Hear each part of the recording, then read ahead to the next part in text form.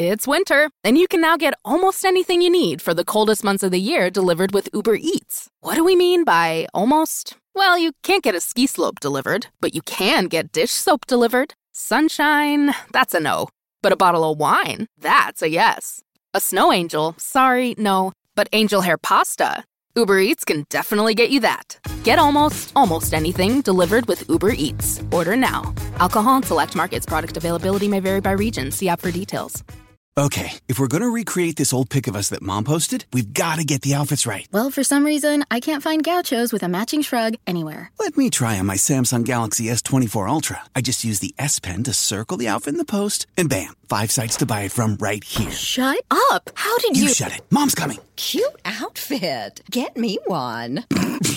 Circle it, find it. With the new Galaxy S24 Ultra and Circle the Search with Google. Upgrade now at Samsung.com. Internet connection required. Results may vary based on visuals. This episode is brought to you by Allstate.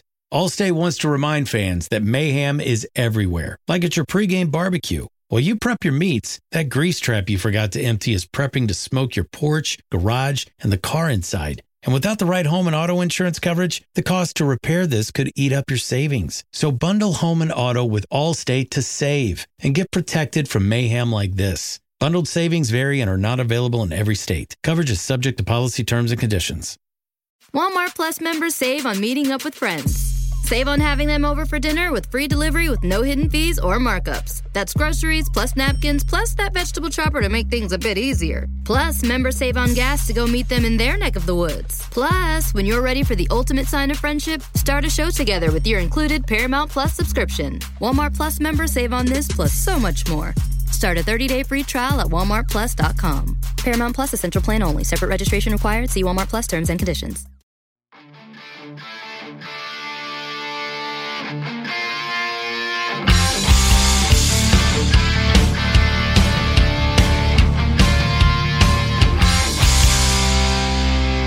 Pittsburgh Steelers fans, what's going on? This is Jeff Hartman. It is Monday. Happy Monday, everyone. Yeah, let's have a happy Monday. Let's get our week started off on the right foot, and we are here with Let's Ride, another Monday, Wednesday, and Friday morning podcast talking about the Pittsburgh Steelers here on Steel Curtain Network, which is a part of Fans First Sports Network.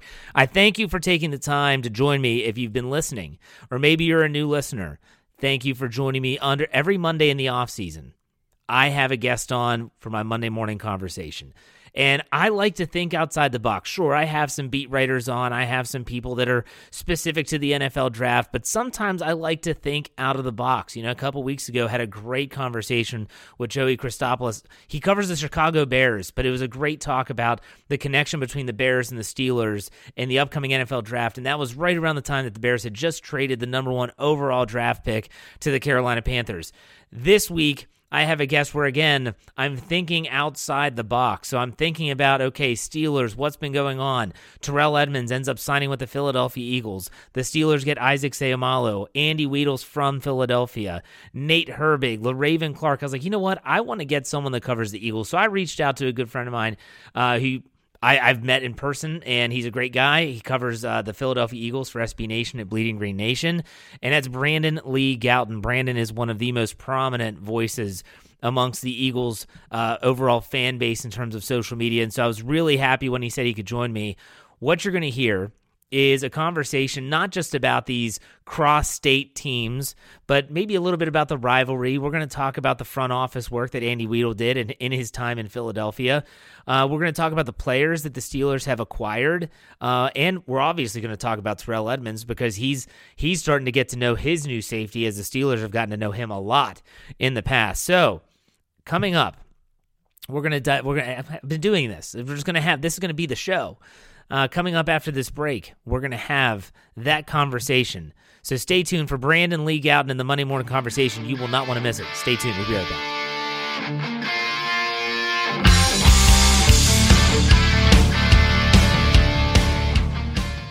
With threats to our nation waiting around every corner, adaptability is more important than ever. When conditions change without notice, quick strategic thinking is crucial. And with obstacles consistently impending, determination is essential in overcoming them. It's this willingness, decisiveness, and resilience that sets Marines apart. With our fighting spirit, we don't just fight battles, we win them. Marines are the constant our nation counts on to fight the unknown. And through adaptable problem solving, we do just that. Learn more at marines.com. There's something special about winter in Colorado. The snow is deeper. Adventures feel bigger. And our natural beauty inspires every traveler. From snow-covered mountains and trails to unique cities and towns, new discoveries lie around every bend and new memories around every corner. No matter the place, no matter the day, everything shines a little brighter. Come to Colorado. Come to life.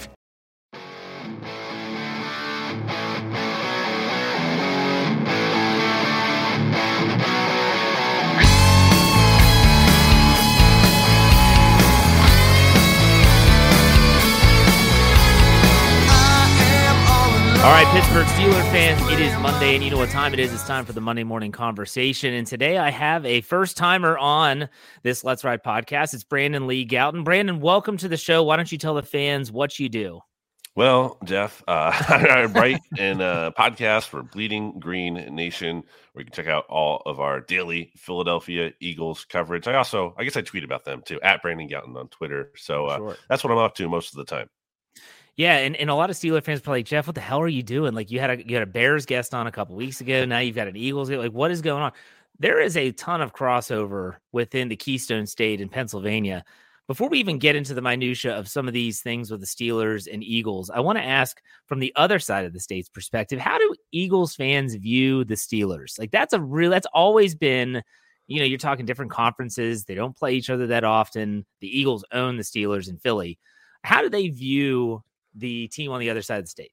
I think that's a really good question, because it's strange that these two teams are in one state, because because some people will point out that the distance between Pittsburgh and Philly is not like incredibly dissimilar to the distance between, let's say, like Philly and Boston. So that's just such a interesting thing to think about from that perspective. I think it kind of depends on where you live in Pennsylvania. I definitely know people who live closer to like State College, middle of the state, Penn State people who can kind of go either way on that and might get annoyed. Maybe more so Steelers fans who might get annoyed more with Eagles fans, and vice versa, because of the territory in the middle there. But for the most part, being located more so in Philadelphia in the area, I don't really think there's much of a rivalry there. I think there's like maybe a healthy respect.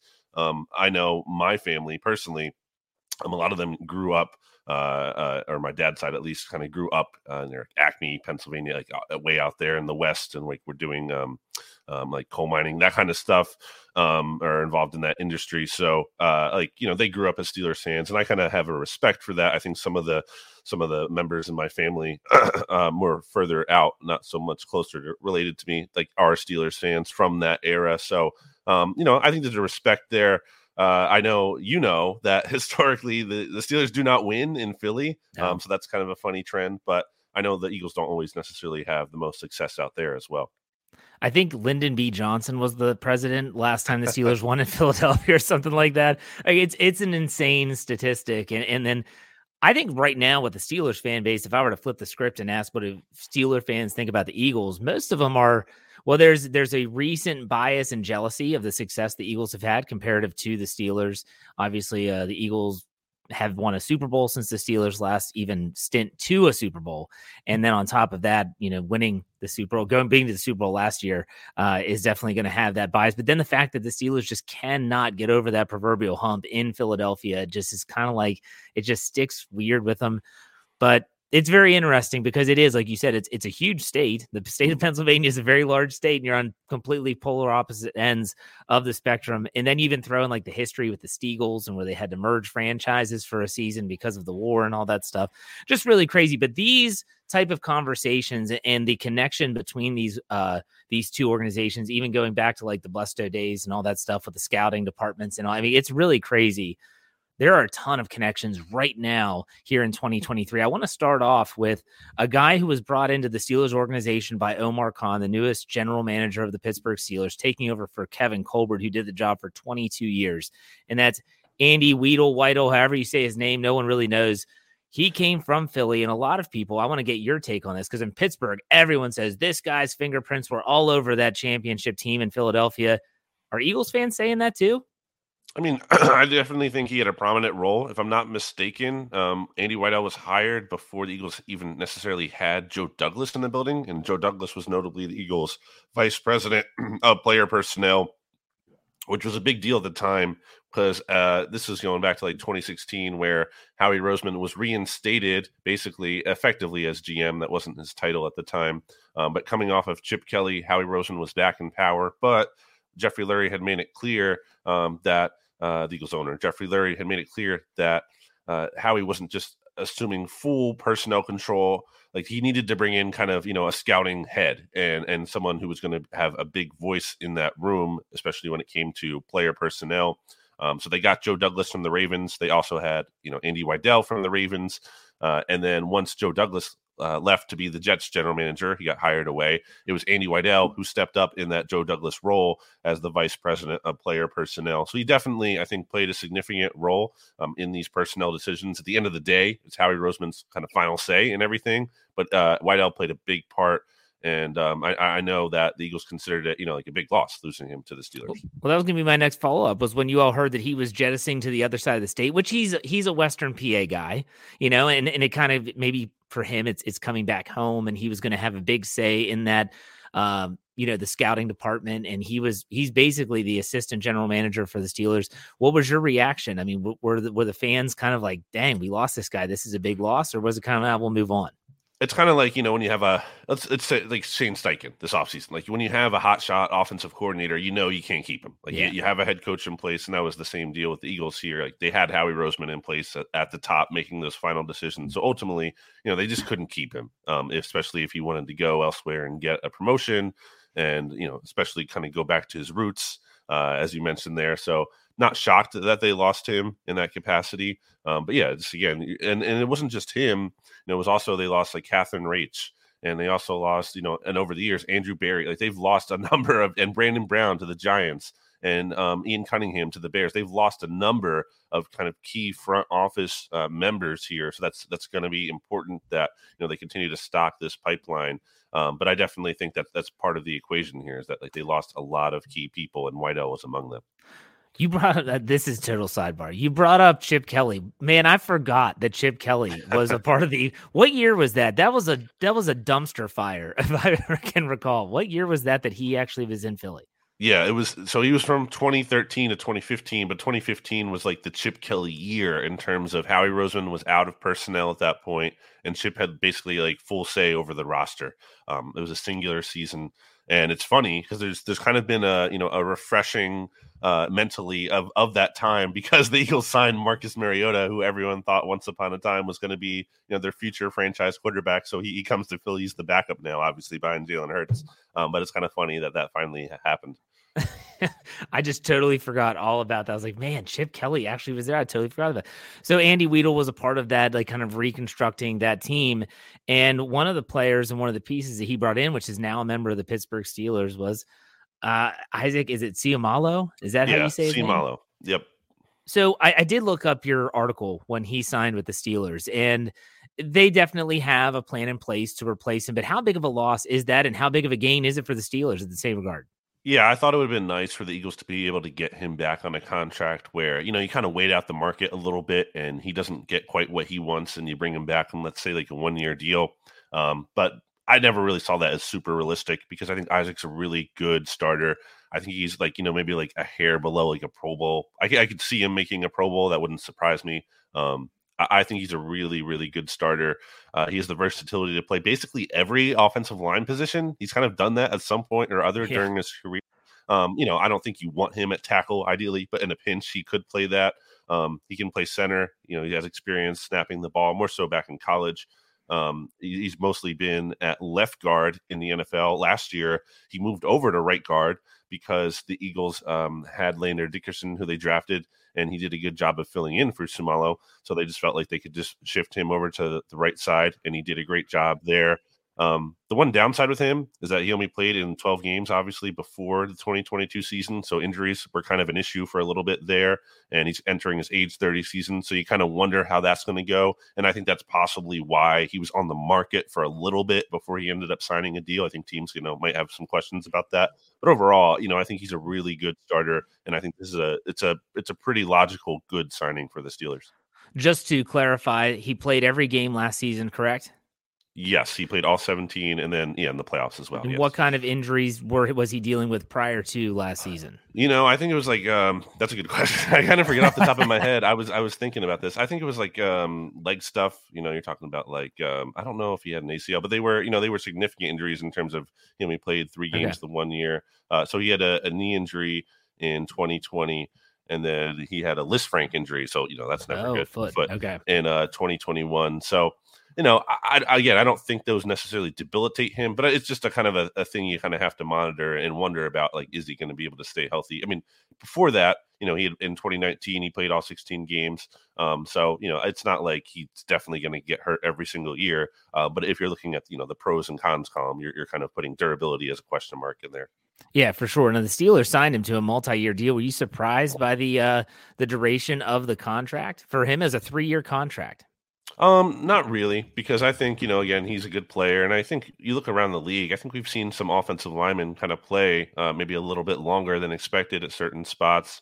And, look, he doesn't have the full, I would say, like if you're talking about tread on the tires, I think he has more left maybe than the average player drafted in 2016, because he wasn't a full-time starter really until his 4th season. When he made 60, I mean, like actually starting from the beginning to the end. So I think there's some reason to believe that, he doesn't have maybe the normal wear and tear that a 29-year-old guard would. But again, the injuries factor in there, so you have to weigh that. But ultimately, no, I expected him to age well throughout this contract. That's a great point. Now, in terms of his style, you talked about his versatility, and he can play all across the offensive line if necessary. What is, if you were to kind of describe his style of offensive line play, how would you do that? I think I'm going to defer to what other teammates and coaches say about him, and just intelligent. He's a very intelligent player. He's also athletic, but he's not the biggest guy. I'm looking at a spider graph here, and this is obviously before the draft, but you're looking at a player 6'4", 303. So he's a bit slighter for a guard, especially. So he's not like this massive mauler is what I'm trying to say, but he's a very smart player. I think technically sound, and also not just that in terms of like what he has to do, but understanding of what the defenses are trying to do to his offensive line. That's something, again, Jason Kelsey and the coaching staff, Jeff Stoutland, who's arguably like one of the best offensive line coaches in the NFL, have always said about him. So smart player, an athletic player. I think that's what you're getting in him. Let's continue on the offensive line. The Steelers also signed a former Eagle tackle, LaRaven Clark, to a 1-year contract. I don't know much about this player, to be honest with you. It's one of the reasons I want to bring him up and why I had you on the show. But I've heard mixed reviews on Twitter just by searching at different things. Some people are saying this guy is a turnstile. Some people say he's a reasonable swing tackle backup, which is what the Steelers are actually looking for heading into the draft. How would you describe LaRaven Clark? So there was a stretch in training camp last year where Jordan Mailata, the Eagles starting left tackle, and Andre Dillard, who was their backup left tackle, is now signed with the Tennessee Titans. Both got hurt. I think they had concussions or something. And LaRaven Clark, their 3rd string left tackle option, was running with the first team for maybe 3 or 4 days there. And the results weren't pretty. he clearly, he struggled in a big way. Now, that being said, I feel like throughout preseason games and, kind of maybe going up again as the 2nd team left tackle or a 3rd team, I feel like I've seen some competency out of him. I don't feel like he's a total waste of time. I think he's a swing tackle. He's a guy that ideally you don't want starting, but if you have to, and let's say more so for like a game or two versus the whole course of a season, I think you can kind of manage that. He has a lot of experience for a backup. 64 career games played, and then 18 started, and he's also played at guard in addition to tackle, so he has some versatility. Again, not some kind of long-term fixture, but if he's your swing tackle for a season or two, I think that's reasonable. Yeah, I mean, and people, Steeler fans, I mean, I'm sure this is every fan base, but they freak out about these signings. Like, look, if the Steelers draft a tackle in the NFL draft and he turns out to be a legitimate player and he could be that swing tackle, this guy might not even be on the roster Right. come cut Right. down day, but still a former Eagle nonetheless. Now, I think the biggest thing here, and maybe this is a part where you want to ask me questions, is the signing of Terrell Edmunds. Terrell Edmunds signs a 1-year deal, which the financials were just released, I believe, Sunday morning that I saw. Wow. Like, I was absolutely stunned that the Eagles were able to get him for this deal, which makes me think either the Steelers didn't want him back. He didn't fit what they were trying to do in the secondary anymore, or he didn't want to come back and just wants a fresh start. How excited are you all to get Terrell Edmunds in your secondary? Because you did lose some safeties and some cornerbacks this offseason so far. Yeah, they lost. The Eagles lost Marcus Epps, who basically almost played every snap for the Eagles last year at safety, and then Chauncey Gardner-Johnson, who was obviously a playmaker, led the NFL in interceptions. He ends up signing with the Lions, in part because he really, I think, misplayed his hand and misread his market. With Edmunds, I have to believe that's part of a bigger trend in terms of safeties. Really, I don't think got what they want other than Jesse Bates, who the Falcons gave like $12 billion a year, whatever it was. Yeah. A lot of safeties, I don't think exactly got what they're looking for. And there's still a number of safeties out there on the market, like a John Johnson and so on. So I think Edmunds is a fine signing. It's a 1-year deal. You mentioned it's like $600K guaranteed. He's not even necessarily a lock to make the roster, but they had to do something. They had to sign someone at safety, and he has starting experience. He might be a stopgap for them. He's young enough where they can talk themselves into, okay, if he plays well, maybe he can kind of, be back for another year or two or whatever beyond this season. It's interesting the fit because, I'm looking at his snap counts over his career at the Steelers, and you can speak to this, I'm sure. Played a number of different roles in that. I was looking at the plurality of his snaps each season came in the box, but he's also played a good amount at slot corner and then free safety as well. Seems like he's a versatile guy. He is versatile, but you got to temper Eagle fans' expectations for this. He does not provide splash in any way, shape, or form. I was just talking about this on my podcast last week. He's not a Bob Sanders that is just like a bullet, a missile in terms of hitting you. He's not going to bring in interceptions. He has, I would say, below average ball skills. He is unbelievably durable. He's very reliable. He's an in-the-box type of guy, can cover tight ends, running backs in the flat, even wide receivers. He's very versatile piece. He will be missed in Pittsburgh. I think a lot of people were kind of Steeler fans when I had that take. They're like, oh, my gosh, how are you talking so poorly about him? Well, I'm just speaking what I think and what I see, but ultimately he is a valuable piece, and he's going to be an asset for you, especially after losing two safeties. If you could get a safety that complements him like Minka Fitzpatrick did in Pittsburgh, that's when he can really thrive. But Terrell Edmunds, I still saw those financials, and I'm just thinking this has, to me, writing all over it that either the Steelers were done with him or he was done with the Steelers, because there's no reason they couldn't afford him. But I do want to ask you a couple Eagles. Well, I guess, do you have any questions for me about Terrell Edmunds? Because I'm telling you, this guy's been with the team for a long time. I do think it's kind of interesting. I guess more commentary than questions, but I do think it's interesting how, the Steelers didn't pick up his 5th-year option, but then ended up bringing him back anyway. That seems like kind of an unusual path to take, like they did last year.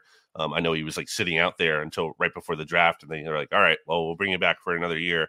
And then it seemed like last year went like reasonably well, not great, but from what I was getting the sense, like even things I saw written at Behind the Steel Curtain were like that. You thought he might be back for, another 1-year deal. Yeah.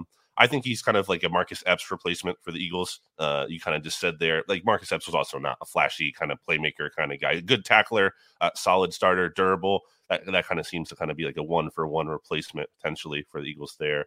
I think that's all I had on him though. No, the thing to keep in mind about the 5th-year option is that when the Steelers traded for Minka Fitzpatrick, who was drafted in the same draft earlier, they had to make a choice. They're not going to put that much money into the safety position in terms of guaranteed dollars. So they chose to pick up Minka Fitzpatrick's 5th-year option. They let his go. That's the reason why they didn't pick that up. It wasn't because of a poor play. But, you just see this guy's market is not that great. And so it's kind of one of those situations where I think Steeler fans sometimes overvalue some of their own players and thinking like, oh, well, he's going to be valuable across the league. Recent history has shown that that's not the case. But let's talk about the Eagles for a second. I'm very fascinated by what you think in regards to the roster. You have lost a lot of players this offseason, and coming off of a Super Bowl that It was up for grabs. We'll put it that way.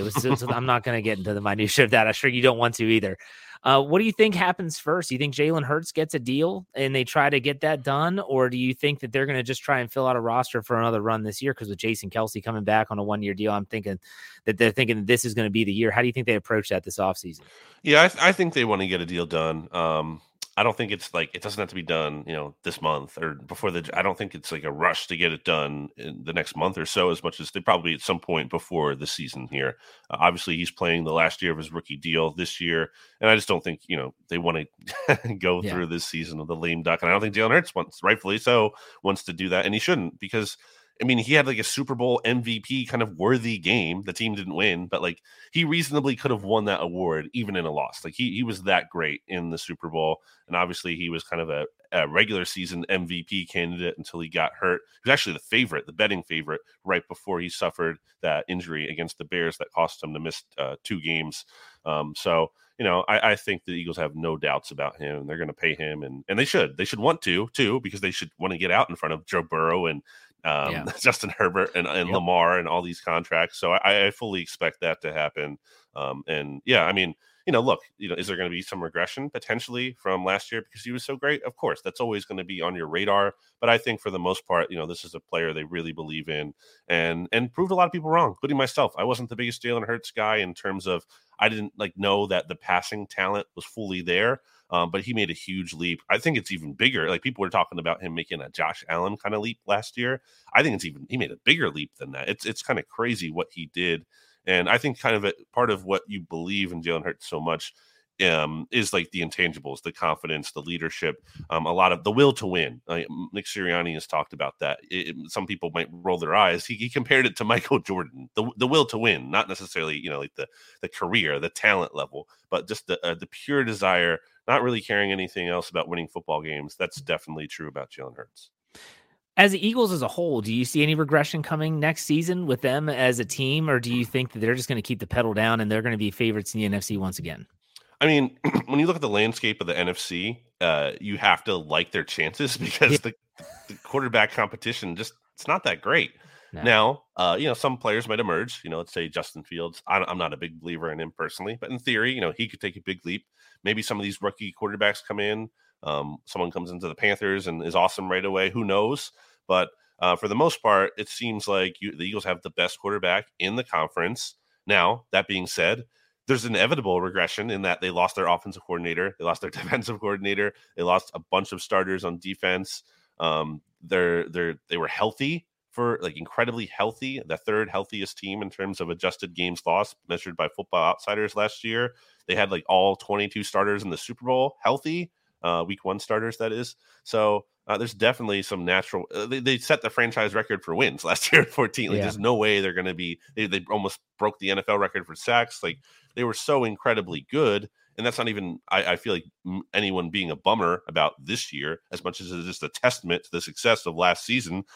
So there's an inevitable step back, and look, for as good as they are in the NFC, one of the other best quarterbacks in the conference is Dak Prescott, and he's in the division.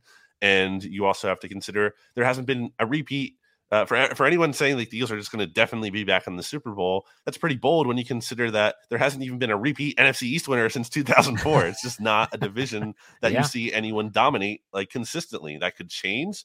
And just because the Eagles don't necessarily win division doesn't mean they can't make a Super Bowl. But it's just my point is nothing is guaranteed. Yeah. Last question for you before I let you go. And Nick Sirianni is another Western PA guy, and he actually has a lot of roots in and around at Pittsburgh. I think he grew up a Steeler fan. This guy was like the running joke on shows like Pat McAfee for a long time, and now he actually takes his team to the Super Bowl.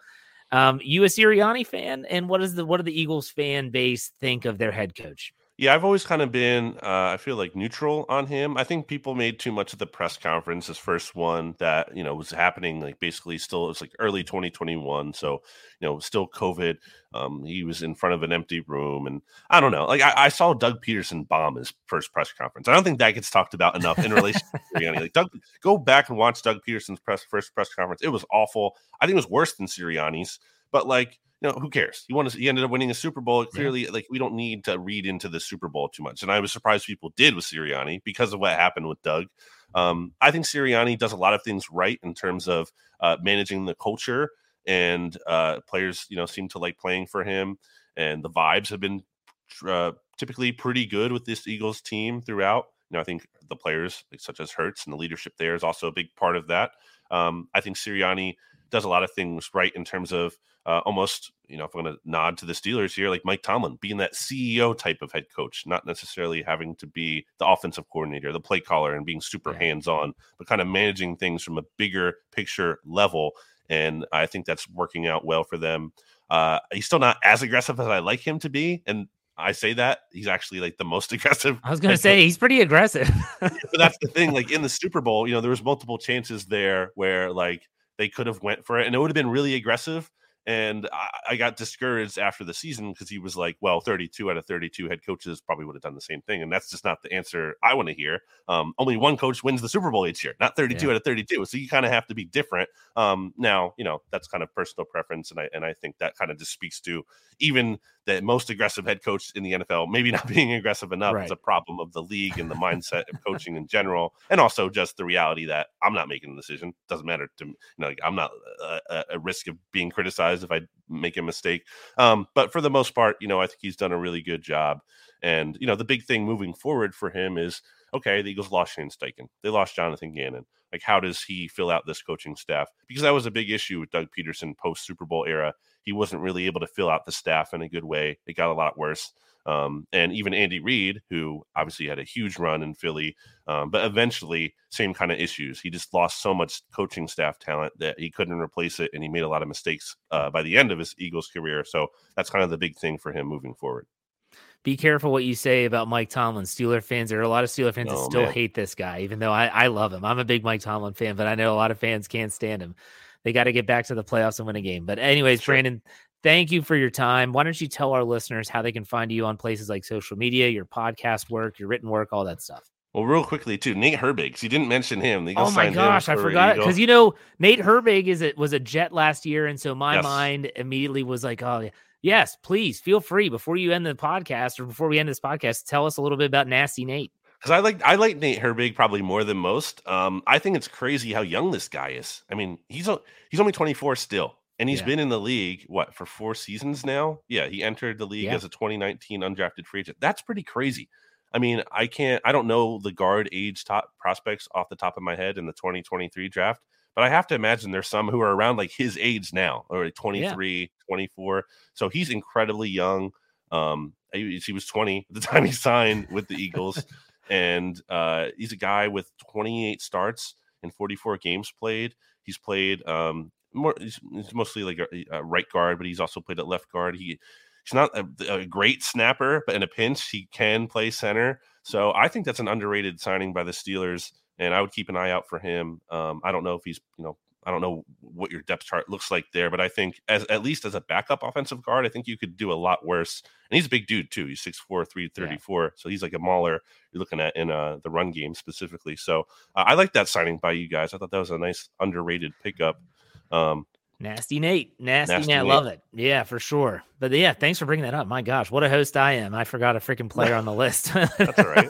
I probably wouldn't have brought him up if I didn't care about him at all. I think he's a nice backup player to have. So you can check out my work at bleedinggreennation.com, Bleeding Green Nation podcast feed, coming up in our 10th year of podcasting about the Eagles. So that's pretty crazy. Started back in October 2013.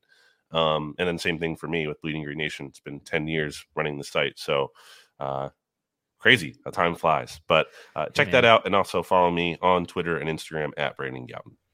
Brandon, thank you for your time and your expertise as always. Until we talk again, man, have a good one. You too. All right, see ya.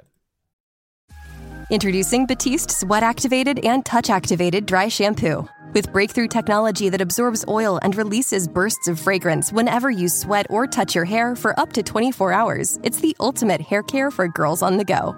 Try the newest dry shampoo that's activated by you. Batiste, the future of hair care is here. Buy Batiste Dry Shampoo online or in store at your nearest retailer.